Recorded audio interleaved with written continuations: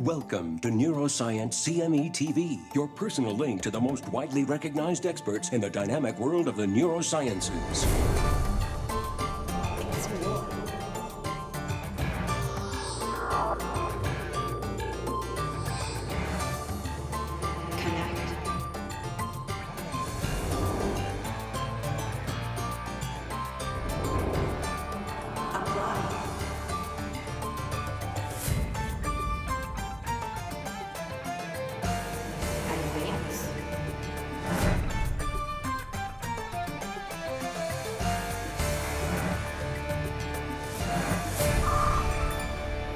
Independently developed by CME Outfitters, the award-winning accredited provider of continuing education in Rockville, Maryland.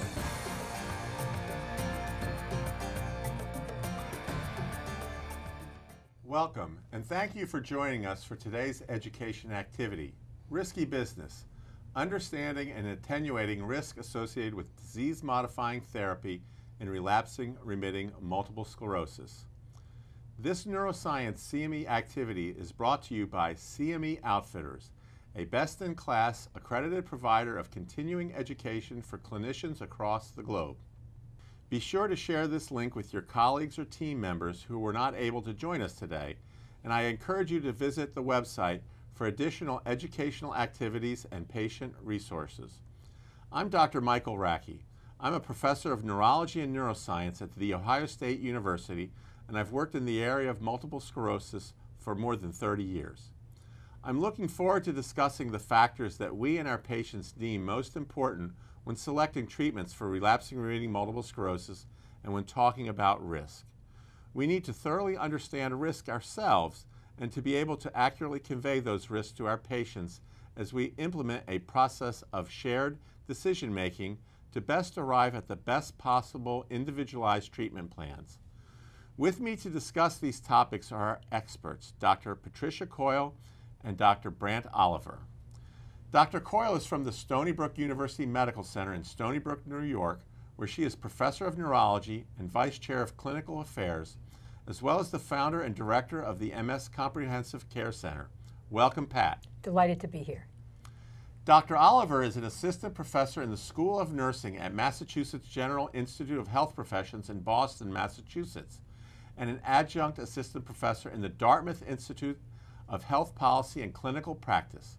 And he practices at the MS Specialty Care Program in Concord, New Hampshire.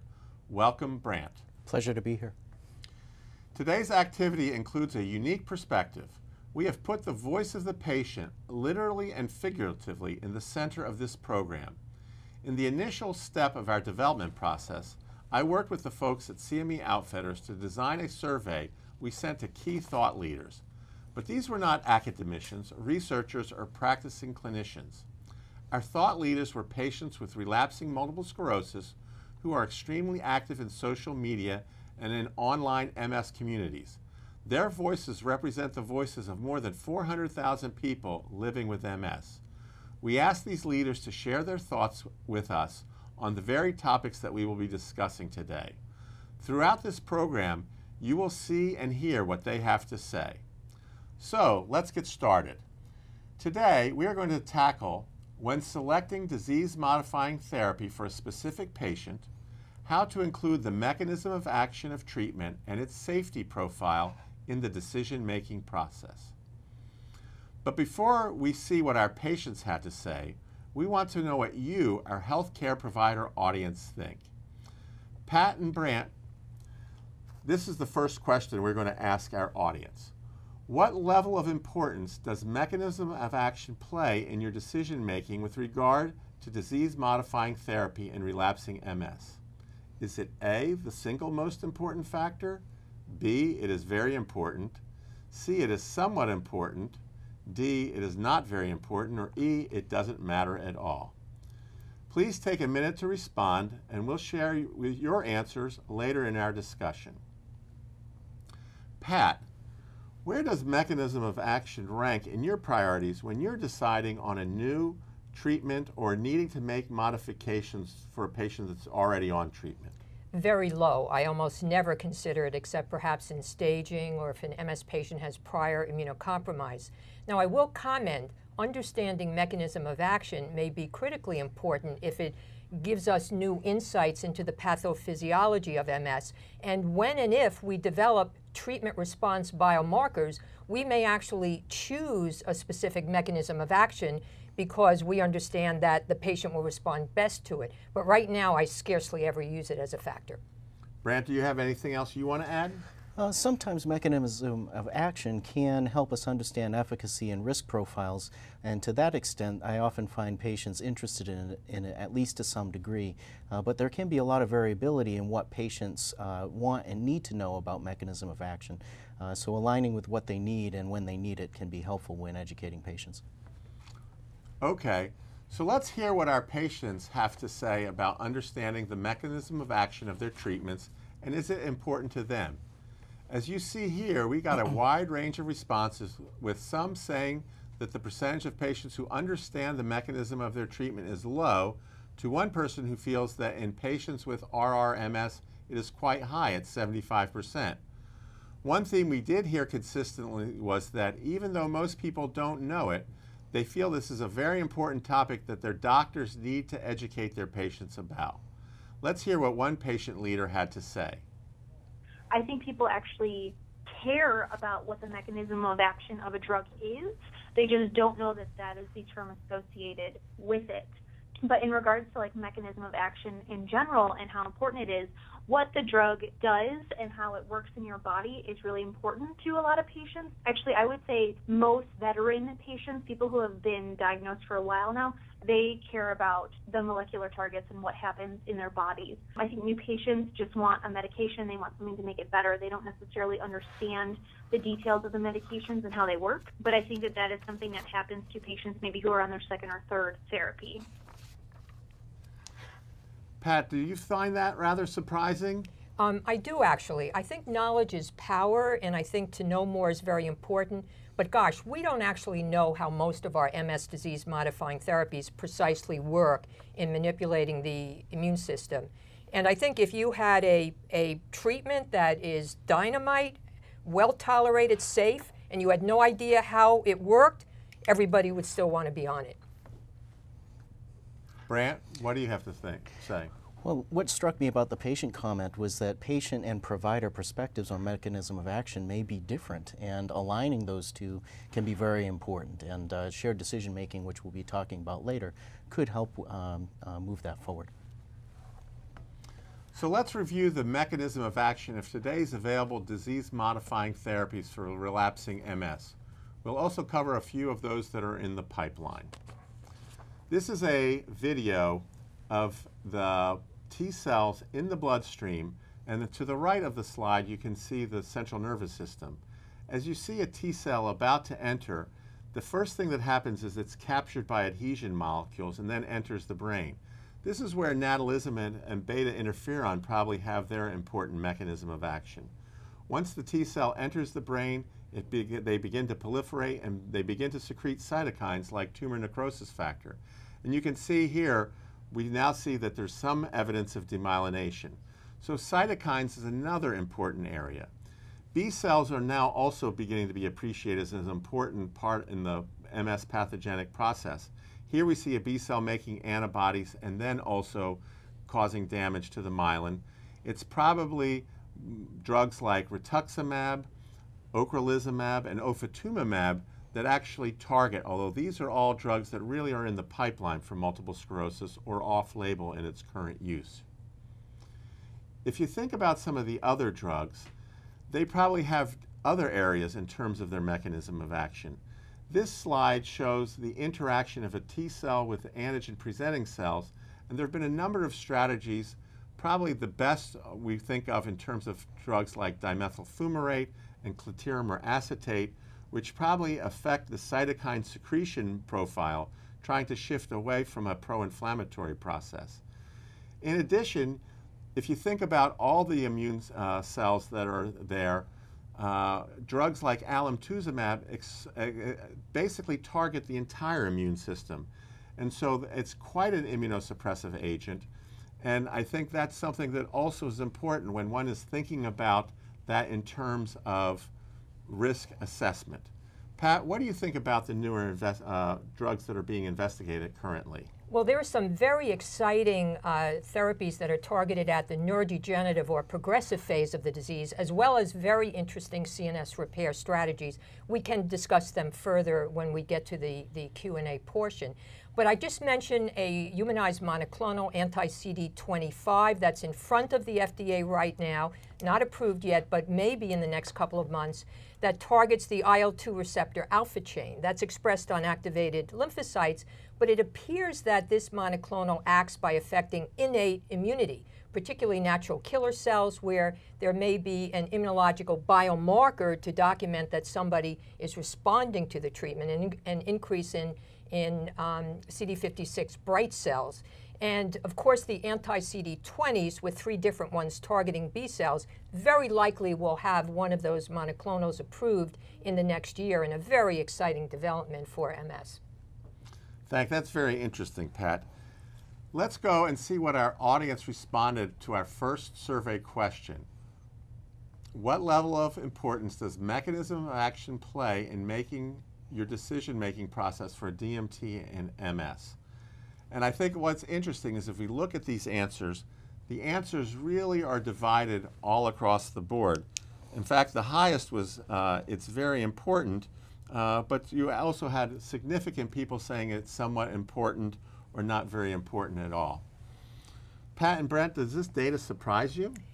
Well, it does, and I still come back to the fact that I don't think we choose a DMT based on its mechanism of action. We use efficacy, tolerability, safety, and preferences of the patient. I just don't think the MOA is a critical feature. I'm actually encouraged by these results, and that when we talk about shared decision making a little bit later, it aligns with what we're seeing in other conditions. There's a wide variety of what people value in making decisions, and what people need in a decision making process at any point in time may differ across people. And we'll talk more about that later with shared decision making. Okay, let's move on and talk through our decision making processes in DMT selection for a given patient. I think it goes without saying we all consider the safety profile of each drug. And not surprising, our patients do as well. Our second patient survey question was, what factors influence patients' decision in weighing risk versus benefit? And as you see here, risk of treatment is very concerning to our patients. And one patient leader even points to us that we need to be educating patients about risks so that together we can make more informed decisions. Let's be honest, getting a diagnosis of MS is tough to hear, and then to hear all the risks and not really be able to put them into context is often very scary for patients. Let's hear what one patient leader had to say. I think it's highly individualized. Again, I think that it goes back to people, how far along they are in their MS journey.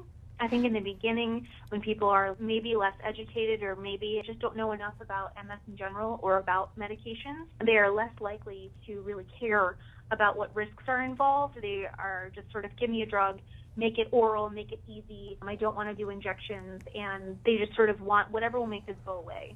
I think that patients who have been on the block for a while are much more attuned to risks and are much more willing to weigh the pros and cons of medications versus not maybe necessarily the ease in which it is administered. It also depends on what those side effects are. If we're talking, constant vertigo, people don't want that versus maybe like an upset stomach for a short period of time. I think the severity of the symptom, will it aggravate something else that I already have, and the time in which it lasts. Pat and Brant, what are your thoughts on this issue? Well, I think when you have multiple options and there's not clearly a right treatment, risk-benefit ratio becomes very important, but you have to really individualize it to that particular patient.